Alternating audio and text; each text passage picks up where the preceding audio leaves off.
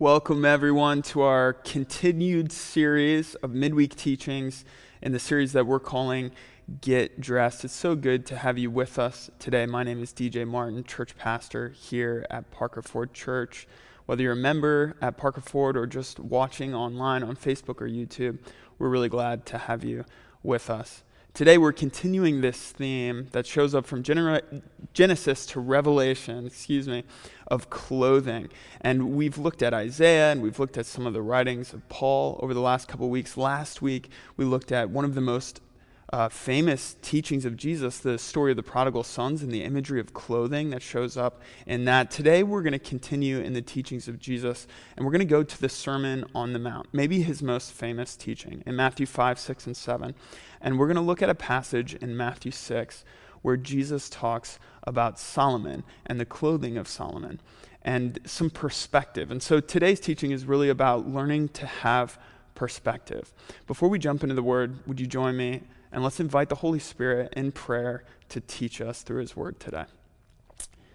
Well, Holy Spirit, we come before you. Jesus, we come before you. Father God, we come before you expecting you to speak. Whether the people listening have an intimate relationship with you or are searching for you or wrestling with you today, or maybe don't know what they believe. Father, we would just ask that your Spirit would speak through this profound teaching of Jesus. And we pray this in your name. Amen.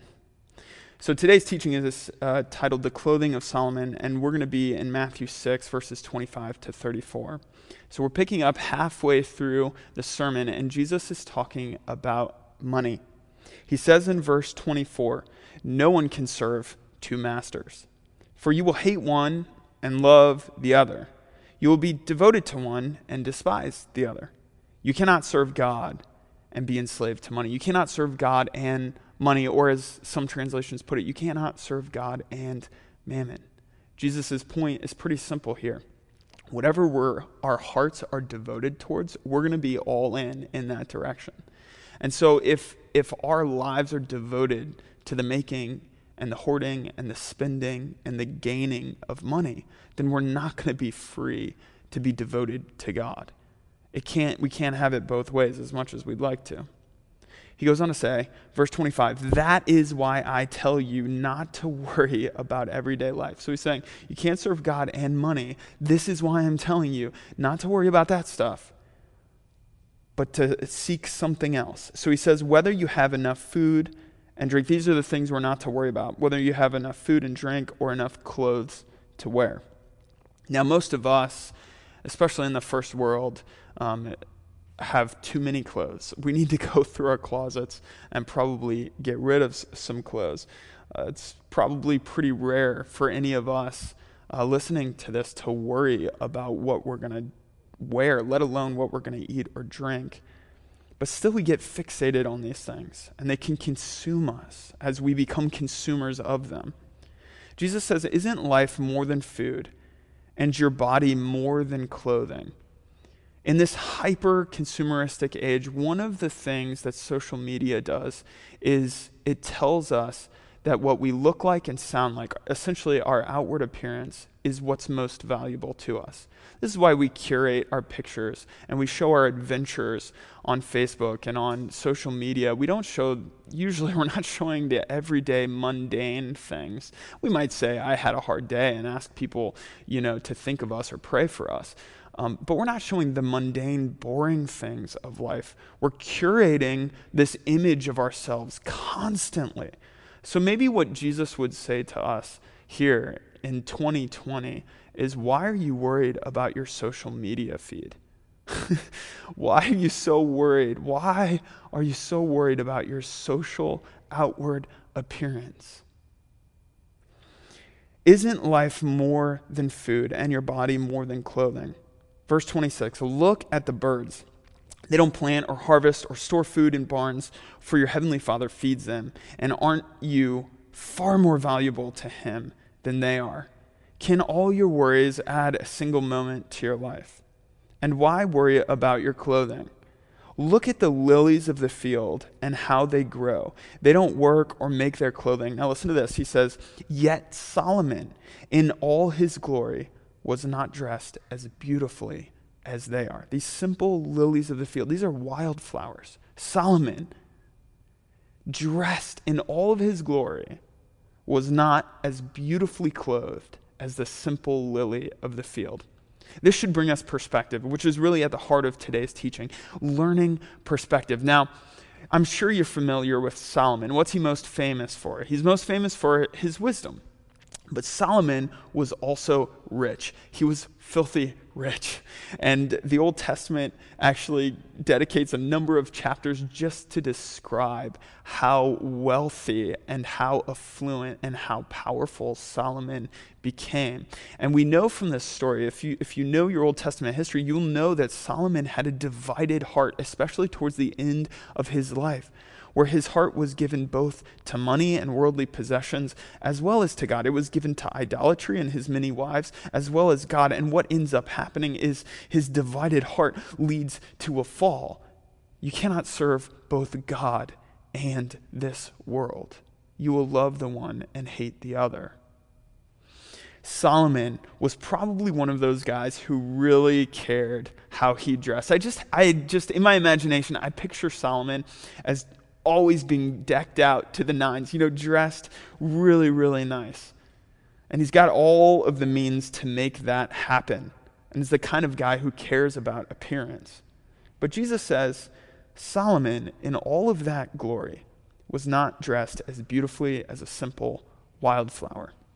Have you ever been to a botanical garden before? I remember a number of years ago, some friends took my wife Julie and I to Longwood Gardens down the road here in southeast PA. And Longwood Gardens is this incredible botanical gardens. It's an amazing place. And since then, we've gone back several times each year. And I remember going through the orchid display the first time we were ever there and literally having a sense of being overwhelmed by all that there was to see and all of the beauty and the fragrance, and you smell it and you see it, and it's just too much to take in, sensory overload by all of this beauty.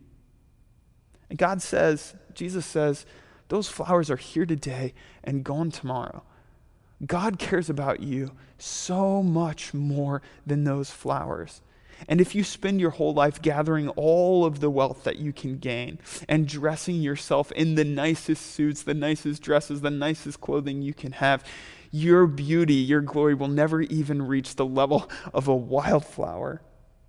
Yet Solomon in all his glory is not dressed as beautifully as they are. Verse 30, and if God cares so wonderfully for wildflowers that are here today and thrown into the fire tomorrow, he will certainly care for you.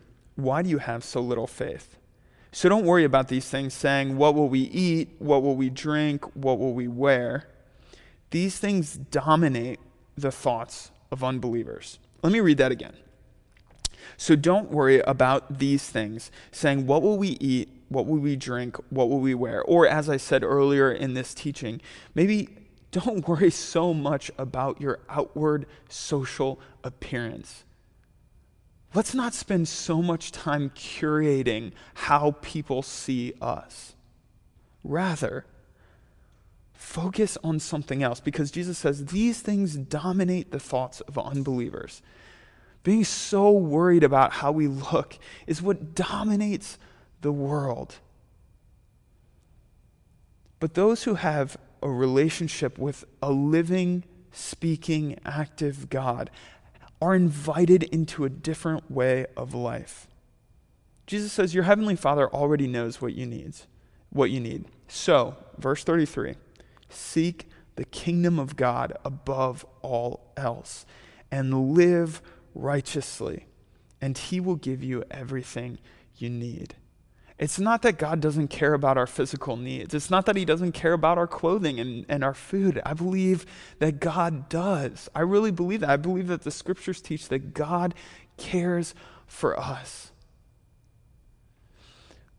But when we are focused on the things of the world and seeking after the things of the world, more than seeking after the righteousness of God, there's a big disconnect and a big problem.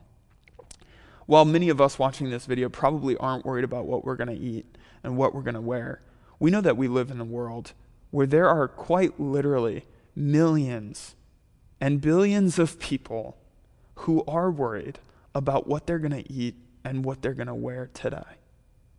And so we have this great invitation from the Lord, rather than to hoard, rather than to care so much about how we look, to seek the kingdom of God above all else and live righteously. What does it mean to live righteously? It means to love God and love others. It means to serve God and serve others, to give sacrificially, to clothe those who are naked. Remember when John the Baptist was despairing because he was having an existential crisis? He was in prison, he was about to die, and he wanted to make sure his life wasn't wasted. And so he sent messengers to find out if Jesus was the Messiah or if there was another that they should look for. And what Jesus said to those messengers, he said, "Tell John what you've seen. The blind receive sight. The deaf are healed, the lame walk, and to the poor is preached the gospel, the good news of the kingdom of God." This continues to be what it means to seek the kingdom of God and to live righteously, to seek sight for the blind, to clothe the naked, to preach to the poor, to offer good news to the poor, not just a gospel presentation, but to really get in the lives of people who are needy and seeking God. So let's be people like that. Jesus says, don't worry about tomorrow. Tomorrow will bring its own worries. Today's troubles is enough for today. This is the clothing of perspective that Jesus has for us. Why would we worry about our outward appearance? Why are we so worried about the clothes that we wear? Look at the lilies of the field and how they grow. They don't work or make their clothing, yet Solomon in all his glory was not dressed as beautifully as they are. Yet Kanye in all his glory, Beyonce in all her glory, pick your celebrity of choice. In all of their glory, they're not as beautiful as a simple wildflower. And if God cares so wonderfully for wildflowers, he will certainly care for you. So if God clothes the heavens with glory and all of creation in beauty, and the flowers more beautifully than Solomon, he will certainly clothe and cover us with all that we need. Let's seek the kingdom of God first, above all else. Amen. Go with God.